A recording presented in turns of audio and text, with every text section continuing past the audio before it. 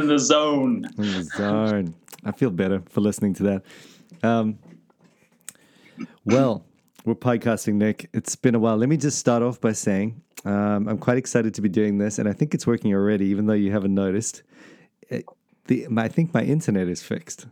Really? I think that's what's happened. I think we can actually have normal conversations from now on. I think we can actually pick up on subtleties in conversation. It's not just not just nod and pretend we heard the other guy and just automatically agree. Exactly. Just kind of like, it's a whole new genre of whatever it is that we got really good at there for a while. It's just that delay. We're gonna have to retool our skill. Yeah, it's all just moving too fast. Like, oh my goodness! Like, whoa! Like you responded immediately. Oh my goodness! I could see like you're actually like, it's gonna be crazy. Anyway, we might as well just live stream now. I reckon we just go back to live stream because it's all legit now. Anyway, all right, cool. So it's our I want to say Patristics Friday, but not really. It's our just our weekly dose of reading through some literature. We're doing Ambrose tonight, so that's gonna be great. And we are just I'll save everyone the pain of the intro, but basically you just go ahead and stop this if you're listening. If you want to read with us, you should be able to access the texts online somewhere. Ambrose, the Duties of Ministers, is basically what we are looking at. So this is a goodie. Ambrose is a big one, and you said it was relevant for you, particularly Definitely. in line. Tell us something about it. Something about a scandal in a newspaper. Well, Ambrose is going to be talking about keeping silent.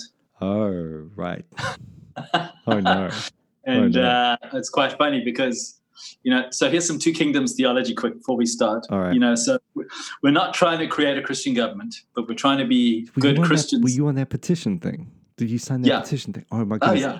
Is that what this is about? Yeah. So anyway, sign the petition thing. I saw your name on that thing, and I'm like, what are you doing? So here's my Two Kingdoms theology drive behind that. All right. So we're not trying to make a Christian government. Uh-huh. We're trying to be responsible Christian citizens. Mm-hmm. The pen is mightier than the sword. So you pick up the pen, you don't pick up the sword. And in your democratic opportunities, you exploit them by urging people towards the law that's on their heart.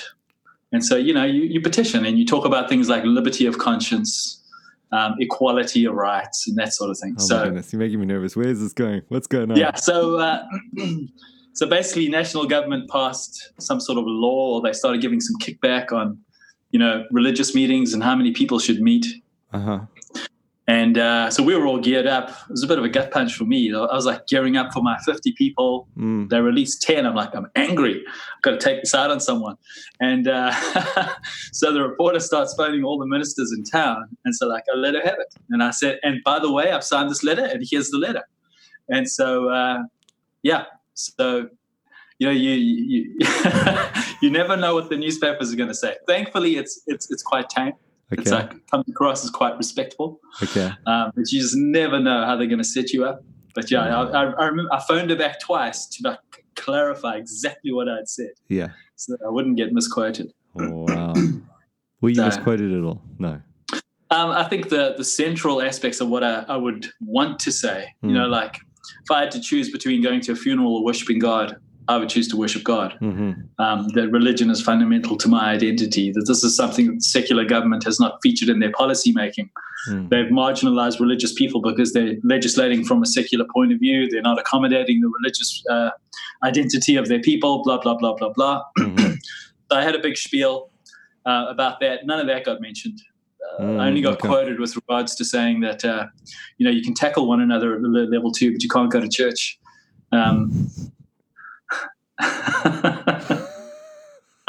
Anyway, so you got to be careful what you say because you never know how people are going to take it. And then today on the way home, I get this phone call from this whack job.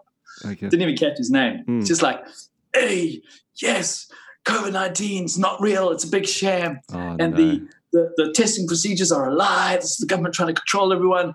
And people are going to get sick because now we're washing our hands and our natural bodies aren't doing And I'm like, all right, dude. So I must have Okay. attracted that sort of people, those sorts of people. Right, with your crazy rants on the newspaper. So can we check this out? Is this like online as well? Oh, it's totally tame, bro. There's nothing Is heavy it about online? Can I link to this in the show notes? Or stuff.co.nz. Okay, is it in stuff? Wow. Yeah. Right, that's big leagues. Timaru minister something or other What the wants heck? fair treatment with restaurants. That's like the headline or some stupid thing. Didn't say anything like that. Okay. Anyway. Cool. Wow. Yeah, I looked at that whole, when that thing was getting passed around, whether I wanted to sign it or not. It sounds whiny. It just sounds whiny to me. I'm like, dude, we're already off lockdown. I don't even know what everyone's complaining about. It's moving too fast. I want lockdown to slow down a little bit. It's just like, my wife's back at work. My kids are back at school. Like, freaking, we're going to be meeting, in 2 Sundays max. I'm like, just, save that stuff. I agree that we need to do that stuff. But it's like, that's, it's like, you don't want to be whiny. You're like a whiny citizen. You want to be like all right, thank you. Respectful, appreciative. Good job. Let everyone else whine, We're more robust than that, I thought it was okay. I was happy to sign it because, it put all the right principles across. I mean, it had all sorts of stuff about the Bill of Rights that I wasn't even aware of. I thought, great, sounds good to me. But I guess for me, it was the whole issue of if you allow 50 people to have a funeral, and you only allow 10 people to go to church. Come on, if you're going to grant people liberties, be consistent. Just do it. Yeah, but they're not Christians, though. It's like, what do we expect? It's like we don't. So how do you get secular governments to remember the marginalized religious minority? By speaking up. So speak up. If you don't speak up, then you might get marginalized. You see, the thing is, I'm like, we're marginalized already. I live in a different headspace. You know what I mean? It's like it's not like you're going to write to Caesar and go, listen, Caesar, could you just hold back on that crazy, stuff that you're doing there and give us a little bit more space in the mainstream? It doesn't work like that. It's all just a daydream. It's a hangover from Christendom. And even the fact that we could even write a letter is great. But like I don't want to turn that into a thing. So, anyways, you can tell I'm coming at theologizing it now. You've got natural law, and religious liberty is a part of natural law. Mm-hmm. We would fight for the rights of Muslims to worship freely. Yeah. So it's squaring up with that principle. Totally. At least in my mind, that's where I was coming from. Yeah. No, I think there was a lot of people who would have signed it who might have been subscribing to a particular American type of ethos, pro-capitalism, fear of the socialistic government trying to steal your kids. I'm not coming from that angle at all. Right. Totally. Yeah. And that's true. We got to. I think I just find it easier to sort of have that voice for others, because as soon as you start self-defending on this stuff, I'm the other, bro. I'm the other. I'll fight for you, bro. I'll fight for you. You fight for me. We'll be good. All right. So, anyways, on to Ambrose and the duties of ministers. Basically, can be summarized by the word "shut up." Silence. So it's actually quite interesting. I mean, there is a lot to talk about. There's quite a lot as well. What do we know about Ambrose to kick it off? Bishop of Milan. Yep. He was a guy who was serving in. Was he a judge or a politician? He was a politician. Yeah. Politician. Yeah. He got ripped out of the political world and forced into the priesthood. And he's like, okay, I better get baptized if you're going to force me to be a priest. He was already ordained before he was baptized. Yeah. He was made a bishop. They got him baptized because they were just so frantic to get him into. And it's interesting that they used to do that because the magistrate would have to kill people. So basically sentence people to death. So they would delay baptism till the end because that was your one-off washing away thing, and you don't want to waste it. So basically, it's that's why he would have delayed baptism, because as a politician. Yeah. So all of a sudden he has to change gears. That's crazy. So he was such an effective public speaker. Mm-hmm. I think it was as a result of the public speaking that he did after some catastrophe. They just loved the guy so much they wanted him in the ministry. Probably because it's such a political role at the time. But another interesting fact was he's known as the guy who rebuked the emperor. Yes, well, I was about to say political time and everything. Yeah, he's known as the guy who basically cast the mold for all popes for the future to stand up to the emperor and put their fingers in their faces. Isn't that amazing? And denied him the table. Yeah. Yeah. Yeah. And the emperor bowed. The emperor repented. The emperor put on this big public humiliation. Man. And so that cast the mold for this it's basically what you being head of emperors sort of thing. It's basically what you were going for in that newspaper article. Totally. you were hoping that they all just come and bow at your feet, bro. It's a yesteryear, mate. You got to let that go, bro. Publicly. All right. Anyway, so prolific author, obviously. He's written a lot of good stuff. Well, a lot of it, I mean, the defense of Christology or the divinity of Christ is big with Ambrose. His more like exegetical stuff is super, allegorical. And he was one of those big origin, sort of streams of origin guys, which providentially worked out, as we said the other day. This is why, I mean, Platonists loved him. This is why Augustine thought he had found the right guy to shepherd him. And so, we're thankful for that, that God used that. But yeah, in terms of, it's just, it's one of those annoying sort of like, okay, the text is definitely not saying that or that or that either or that. And he's just doing his own thing. But he did defend, he, along with Athanasius and all of those that we've mentioned before, a orthodox doctrine of Christ's Nicene Orthodox divinity. Yeah. Big Stoic fan as well, and I think that probably comes through in what we're going to read. He was one of the the disciplined life. Yeah, exactly. Don't talk. Just don't. just keep quiet. There actually are a few places I think it does come through. Anyways, let's get stuck in. So we've got a few paragraphs. We're reading. We just go one. I'll start us off. Chapter 1, or book 1, chapter 2, 5. Paragraph 5. Yeah. All right. Before all else, we should learn to be silent, in order that we may be able to speak, lest my own voice should condemn me before that of another quits me. For it is written, by your words you will be condemned. Matthew 12:37. What need is there to rush into the danger of condemnation by speaking, when you can be safer by keeping silent?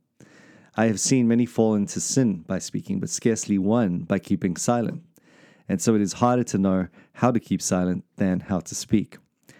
I know that most people speak because they do not know how to keep silent. It is seldom that anyone is silent, even when speaking is of no value. He is wise then who knows how to keep silent.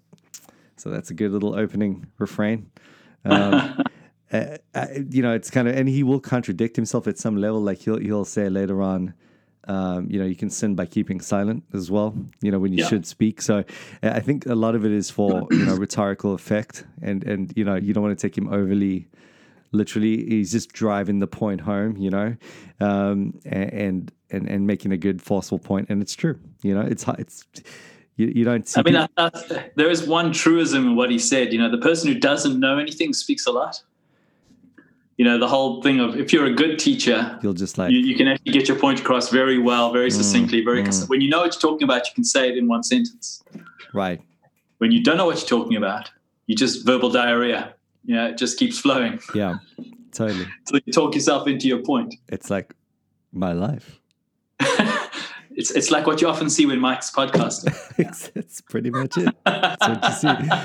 I make no qualms about it. Yeah, well, I call it external processing. It's called what's that? Oversharing. We don't need to see the process. Well, it's just kind of like, some people process internally, some people process externally. And I think, external processing. Yeah. I mean, external processes are probably, they need to take extra heed to this. I think it is true, because what happens is you can usually, as an external processor, talk yourself into the point, so you'll get there eventually. And so you get away with it because you can get there, and you probably can get there a little quicker than if you stayed silent, even because, it's hard to keep that internal dialogue going. But the problem is, I mean, you could also just say a lot of things on the way that you just really have no intent of keeping out there. So it did get me thinking, and I suppose this is a point that'll come up again, and maybe we should make a little bit more ground before we go into this. But I'll just sort of put it up as a question up front.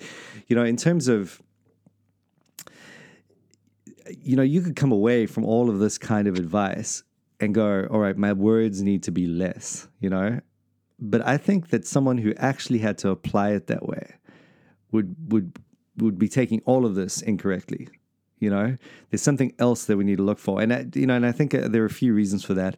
And we'll talk about that as we go. But there's a superficial way to handle this stuff, I think. And because we do need words, they do need to, when podcasting, teaching, whatever, you've got, even the subject of banter, we should probably handle at some level in light of what he's saying, the propriety of it, if there is a place for it, where is that place, that kind of thing. Because I think that you could have, let's say we just have this ideal world, everyone just is able to apply everything Ambrose is saying, I don't know that it's going to be that much of a nice place, and I don't know that no humor. No humor, sometimes we need the fluff. We do. We are simple creatures at the end of the day. And this, where is the sin? Where is the problem, actually? So let's come back to that.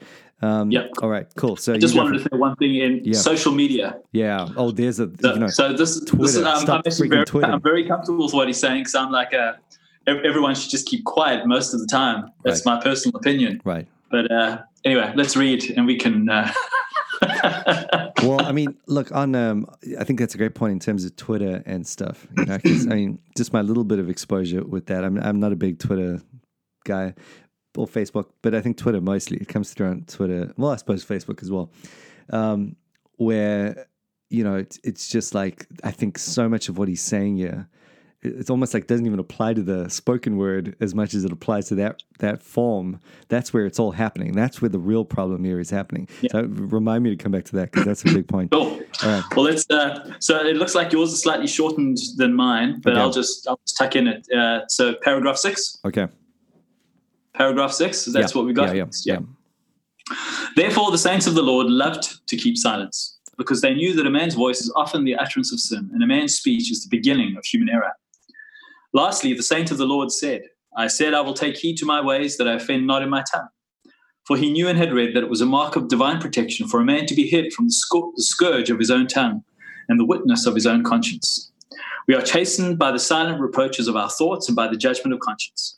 We are chastened also by the lash of our own voice, when we say things whereby our soul is mortally injured and our mind is sorely wounded. But who is there that has his heart clean from the impurities of sin and does not offend in his tongue?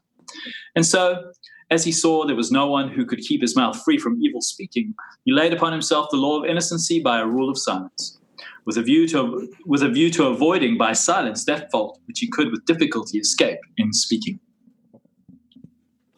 What's he saying there? It's all much of the same. It's a long way of saying be silent. It sounds like you need to get to the point, Ambrose. It sounds like you're externally processing. Hey, back in that day, they didn't have a lot of paper to waste, so you just sort of, totally. All your in-between thoughts get put out there. For sure. All right, let's just go straight on to the next one. Next one. All right, this is, paragraph 7. The law says, Hear, O Israel, the Lord thy God, not speak, but hear. Eve fell because she said to the man what she had not heard from the Lord her God. God's word to you says, Hear. If you hear, take heed to your ways, and if you have fallen, quickly amend your way. For how can a young man amend his way except by taking heed to the word of the Lord? So be silent first of all, and pay attention, lest you fail in your tongue. Is that the end? Yeah, that's the end. All right. Paragraph 8, should we just add that on? It's short. Jump it in, yeah. Okay. It is a great evil that a man should be condemned by his own mouth. Truly, if each one shall give account for an idle word, how much more for words of impurity and shame? For words uttered hastily are far worse than idle words. If therefore an account is demanded for an idle word, how much more will punishment be exacted for impious language? That's good. I like the distinguishing there between idle words and kind of more terrible things, because I think that's kind of hinting at what we were talking about earlier. But just on that previous point, that's a little bit of the allegorical stuff coming through there, or just that approach. Yeah. You see, it says hear, not speak. So, but the point is there, and basically the tongue, right? The James tongue thing is really what's driving that, and that's That's true. It's just a reflection of our careless hearts, and we can't keep ourselves under control. So it's just going to come out. But like on that point, is silence really going to be the answer, I suppose, at all of these instances? Sometimes it is, in that obviously if you're going through an obvious, like if you can't rein your spirit in, the be angry, do not sin. I think he mentions that at some point. I mean, there's a great example. Like, you've got to keep silent because otherwise you're going to do something sinful. You're going to say something sinful. I like that because it's nice and lucid. It's not like saying, listen, just don't speak because you're trying to look cool or be random or look wise, or, because it's going to be a folly versus wisdom thing. Don't speak when you're going to sin. So that's a good reason to be silent. Also, don't speak when you can learn. I think that's if you just, you see this come through in the Proverbs all the time. Everyone's just a babbling fool when actually you should just need to just listen to what the other guy says. I think that's a big thing.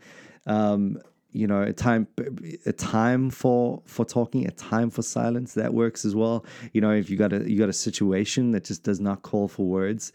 Answer a fool according to his folly. Do not answer a fool according to his folly. Exactly those sorts of ideas. So, but then we're onto that as well, in that, you've got to answer the fool according to his folly. There are times to speak. So I suppose, again, going back to my initial comment, you got to take this thing in its entirety, I think, in order for it to have the punch that it needs. Because, otherwise you're just it's just going to straitjacket, it's not going to be effective. You know what I mean? I went through a phase like this. I did. I was just like, I'm just not speaking. You know what it ends up being though? Because I'm just disappointed with everything I say. You know what I mean? I don't know if you're the same thing. It's just, I never go to a community group or a church, group or anything and come out going, hey, nailed that. My speech was just like perfect. And so what I remember coming into Christianity, you wanting to work this stuff through, you really are terrified at every word that you're uttering. And so you end up just pulling back on everything and just retreating. And just, even if you got something to say, just, you're not going to say it well. So why even say it at all? And it comes across like you're unfriendly, all the time. It comes across that you really just don't care about people. It comes across that you're unhelpful. And you're describing me now.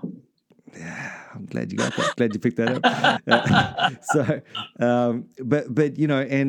And it's not really doing what should be happening, because you would have thought that everyone would be like, well, that's wise. Look at the way that guy held himself, And when I'm around someone who has something to say that could be helpful or friendly or something, but they've just decided to adopt the quiet is wise model, I get irritated with that person, because I know that it's easier to do that at some level. It's not going to exert. You don't have to think through what you're going to say. It's almost a lazy option at some level, not at all levels, but at some levels.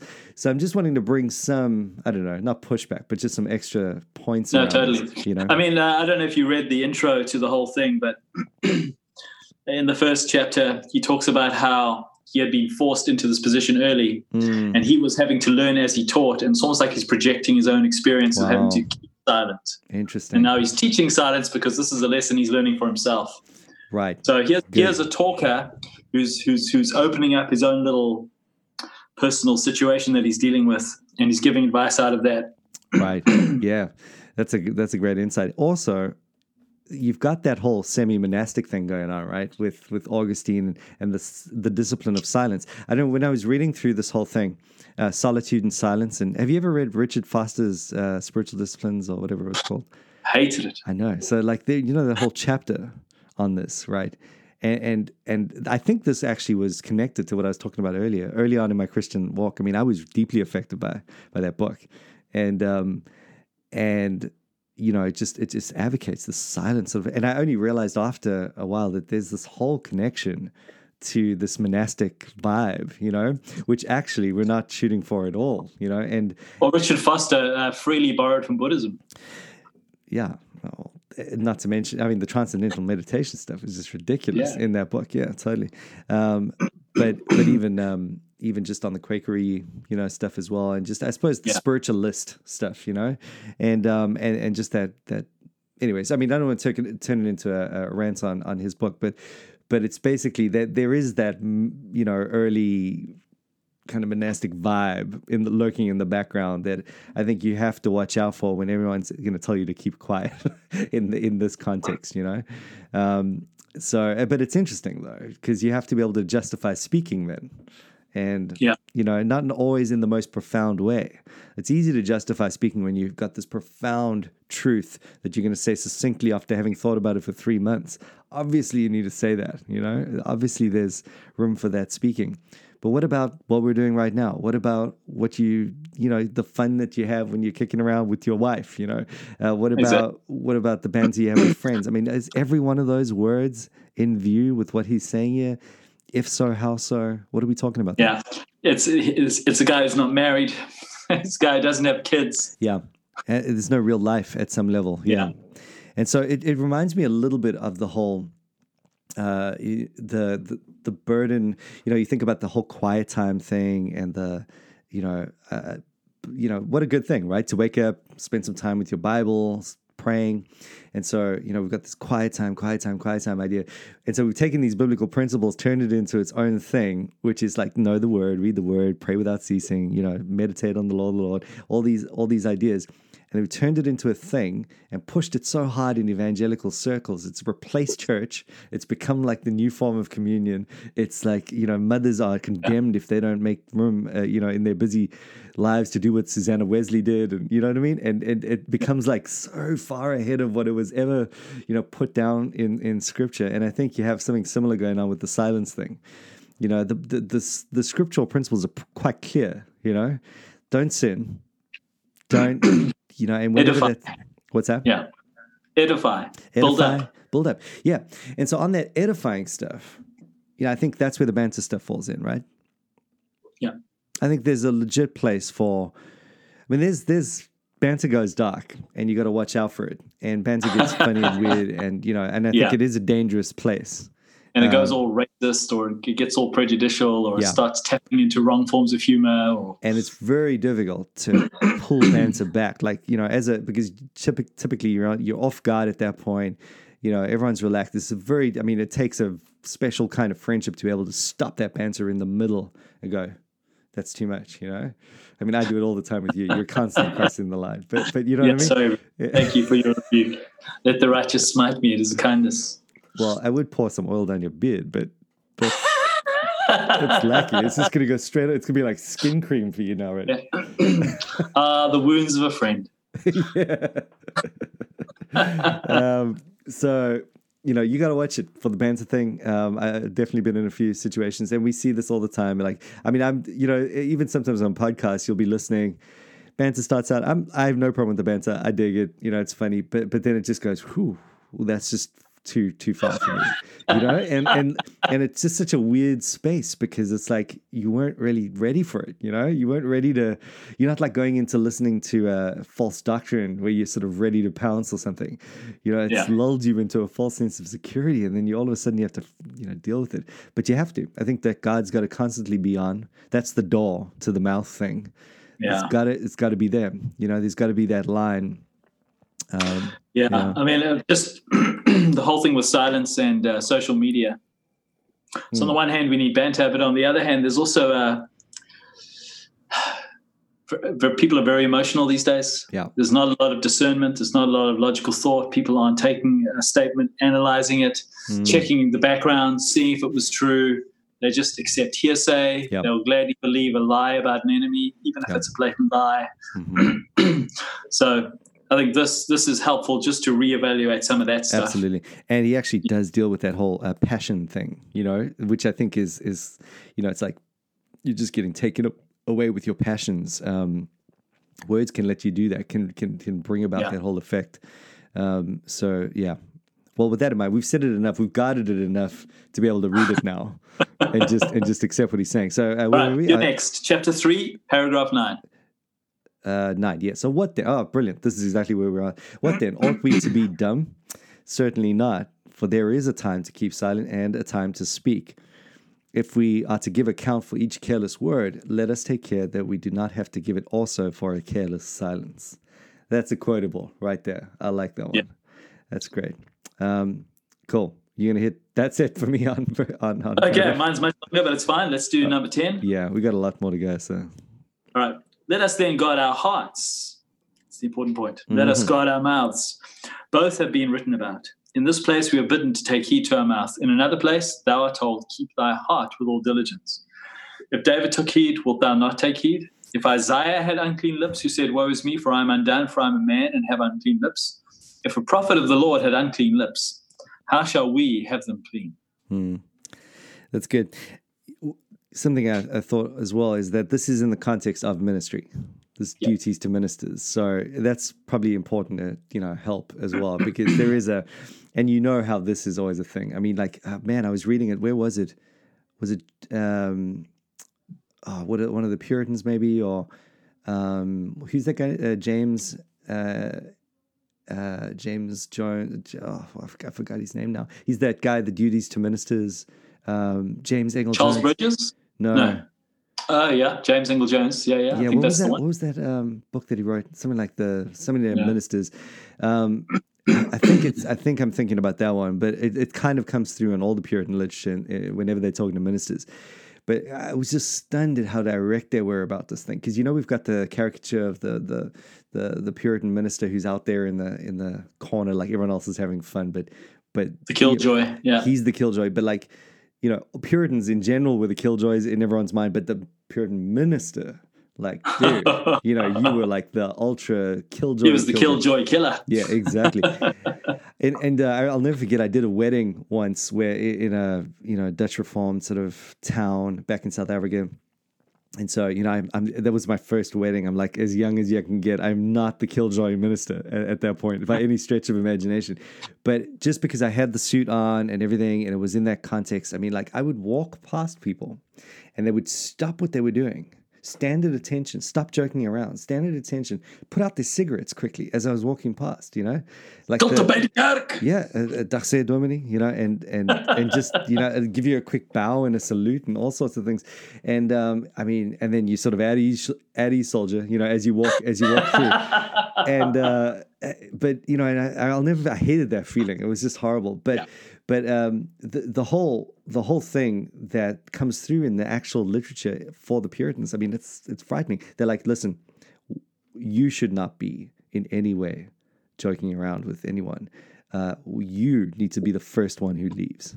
You need to be the first one who is showing his disapproval. And they'll actually give out lists and rules of like things that these poor ministers had to do to show their constant sobriety on this stuff.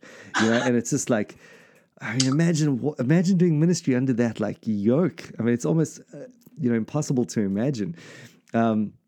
But anyway, so a slightly less version of it here in that, but he is speaking to ministers, and there is a principle there that is more intense for ministers, because you are just doing more talking. Number one, you're teaching. You have more opportunity to edify.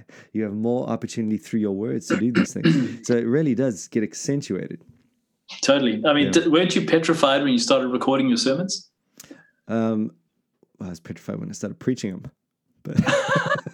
Like, preaching's fine. Like, I love my congregation. My congregation knows me. Right. They know my foibles. They know where I'm coming from. They'll take everything in context. And then as soon as you start putting something online, that's it. Forever, everyone can access it, and it's always going to be somewhere out there, and you can be quoted. I remember I was just before I started Romans.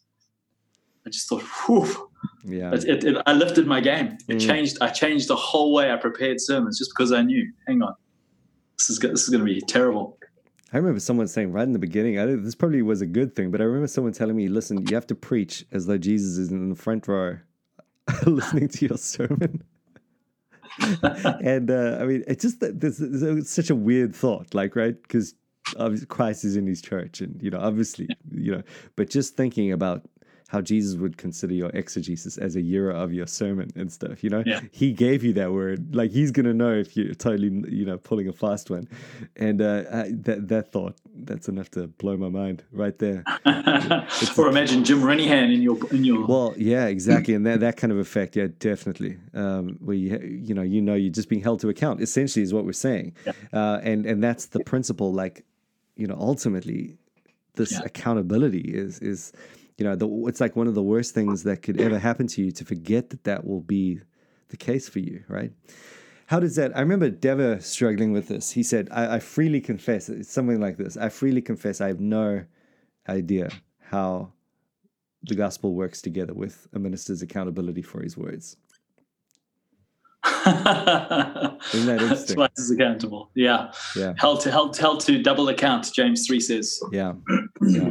How does that work with the gospel? I don't know. I think maybe it means you're saved by your skin of your teeth. But, it's just the fire that burns up the hay stubble and straw is twice as hot. Like, why are you laughing right now?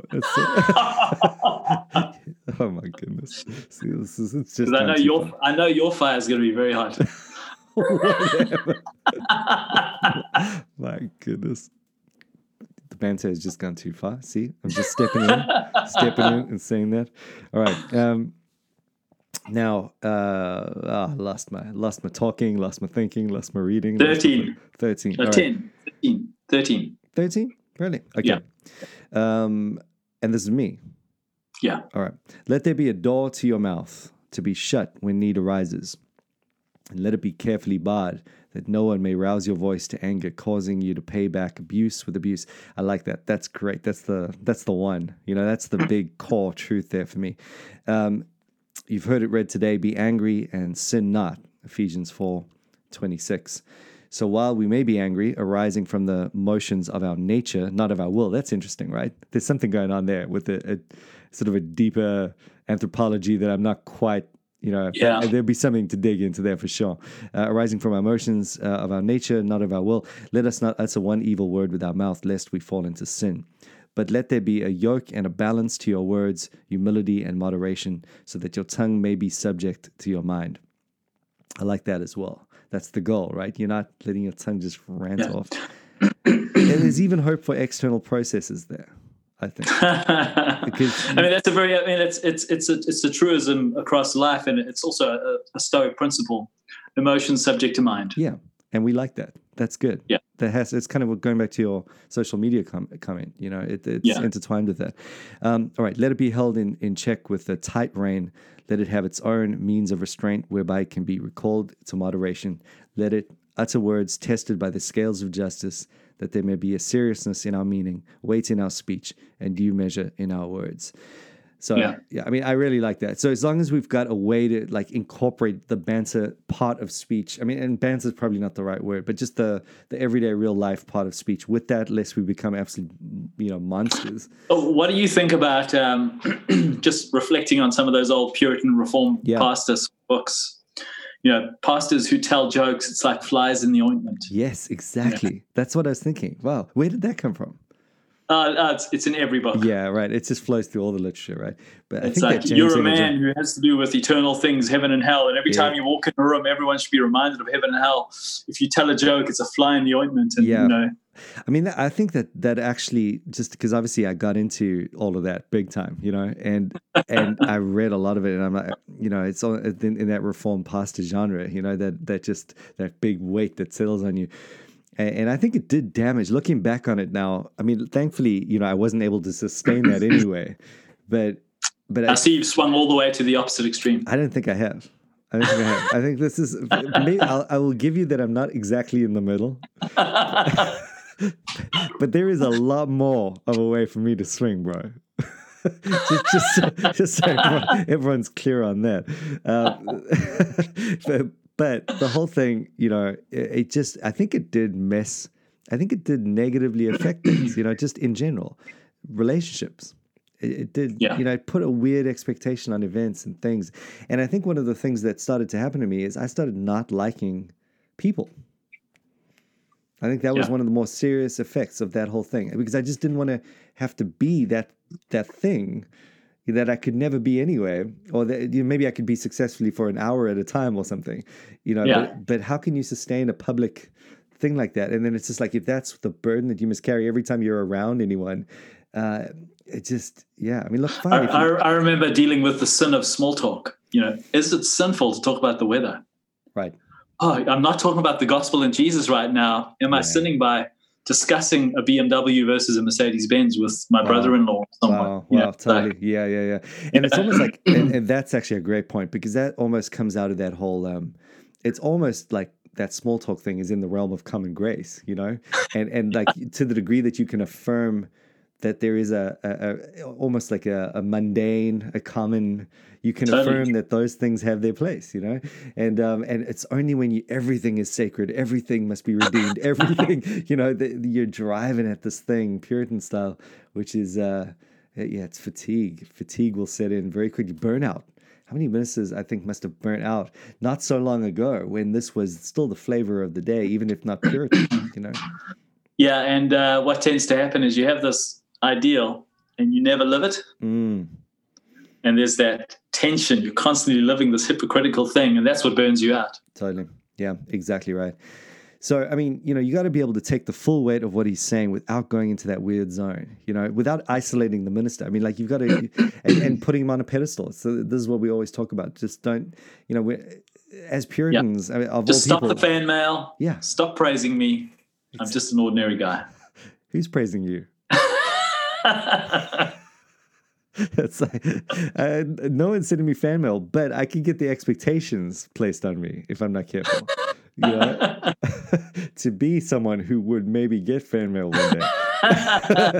Anyway, all right.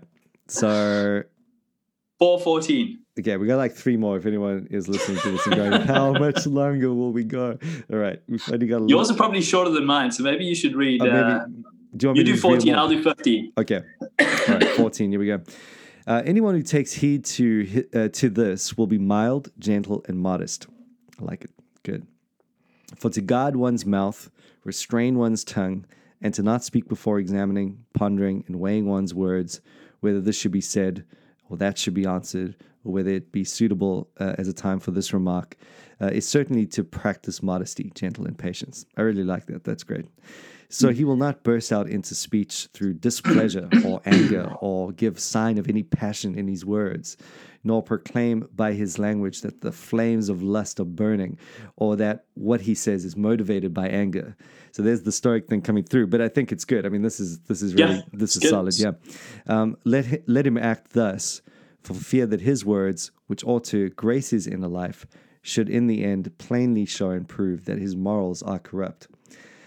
So that's it for me. That's the paragraph. But so that last little sentence is where it gets a bit trippy for me. It's kind of playing on what we were saying a bit earlier, in that a lot of the Puritan literature for me has that tone. Just don't let them know who you really are. For heaven's sake, act like this, but don't. If you say too much, they're going to figure it out. They're going to figure out that you are. Always keep yourself in the shepherd mold, in the shepherd office. Never come down to their level and let them think that you're one of them. Exactly, because then you won't be a pastor. Because you'll lose all your authority. Yeah, exactly. So I don't think he means that, but when he says, let him act thus, this is to reflect your inner life, should in the end it plainly show, your words plainly show and prove that your morals are corrupt. The new covenant is that your morals have changed. Like, your heart is not corrupt. There's a fundamental reality there that needs to come through in who you are truly. And so I don't think anyone should be in any doubt whatsoever that you're a complete monster of a sinner. But they need to see you wrestle with it the way in the exemplary way. That's the thing. Do you think that maybe those old Puritan books are shaped by society? So you had the Lord and the servant, and because all the Anglican clergy used to come from the upper class, right? And so there was that expectation that we are just your regular Joe Bloggs, and you're the Lord Bishop. And so there's this automatic station. But today our culture values authenticity. And if you actually try and impose those old social norms, you're going to come across as this weird, aloof guy. It's countercultural. Yeah, true that. Yeah, and it's a great analysis, and that presents the danger for us. This look how authentic I am, as in over authentic. But one of the good ways I found to distinguish between what we don't like in that authenticity mold and what we should strive for is maybe well captured by the 2 words authentic and vulnerable, right? Because you can be, or transparent, let's say, and vulnerable. Transparency could be like, you could let people see your heart, but no one really wants to see at the end of the day, because they want to see your heart, but not your skeletons. Right. And but even your heart, I mean, it's gonna be pretty vile stuff coming through. And that's easy to show people, like, look at what a wretched sinner I am. I mean, you could just take them through 5 minutes of your day to show them that, right? But the vulnerability aspect, so it's always transparency with vulnerability, in that you're going, yes, this was the 5 minutes of my day I'm taking you through, but I hate it. And I'm trying to not do that, and, walk with me in this. And, and obviously we're not talking about disqualifying sins and those sorts of things. I mean, that's the thing on its own, but in general, life stuff and the way that we speak and the way that we conduct ourselves. So, I think that's super important. We need to keep that stuff. We need to be able to hear these words to hold up a caliber in ministry. Otherwise, it's just all going to go to custard. This is an important biblical principle, but we have to do it in a way that isn't going to wreak devastation on ministry and cause burnouts and all sorts of things. Yeah. I guess the distinction would be, ministers aren't a different class. They're just more mature believers. Yeah. They're just further down the road on the same track. Hopefully. Ideally, yeah. I was about to say, like, I'm pretty much sure I'm not the most mature believer in my congregation, but hey, I'm trying. I'm repenting, bro. I just did. You were just vulnerable right there. It's very good. You're a living lesson. Took the epitome of my life and smeared it over my existence. All right, good. Do you want to read 15? Yeah. Yeah. But then especially does the enemy lay his plans when he sees passions engendered in us.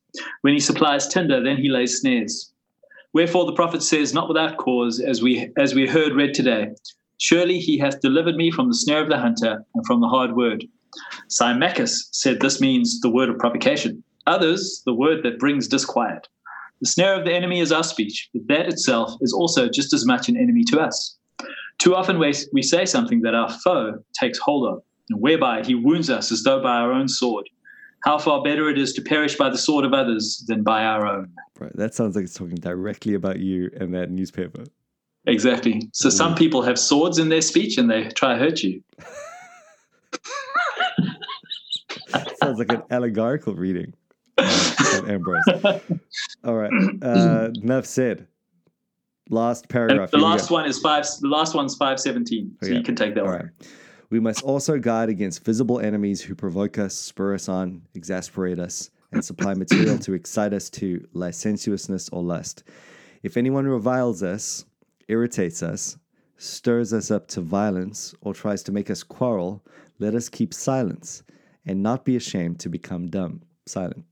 For those who irritate us and do us an injury are committing sin and wish us to become like themselves. Beautiful. It's good. It's a good. I think it's a really good portion of scripture in light of all of this, especially in terms of being provoked, is Paul in 2 Corinthians. Mm-hmm. It's like he only ever defends himself when the gospel's at stake. Yeah. Otherwise, he accepts slander. Right. So it's a great sort of distinction. He's not defending himself, but he has to defend himself when the gospel's getting slandered. True that. Yeah, that is good. Yeah, and it reminds me a lot of Luther's whole thing as well, where he's just basically, just there's no self-defense at all, nothing. Just if it's about you, just take it, Yeah, don't be whiny. Yeah, exactly. Don't be whiny. Yeah, exactly. They said something bad about me on the internet. Yeah, or they won't let us. They won't let us go to church one more Sunday. So let's write like a 3 bullet point. Oh boy! All right, there we go. Just crossed the line again. I'm gonna end it there. Thanks, Nick. Appreciate it.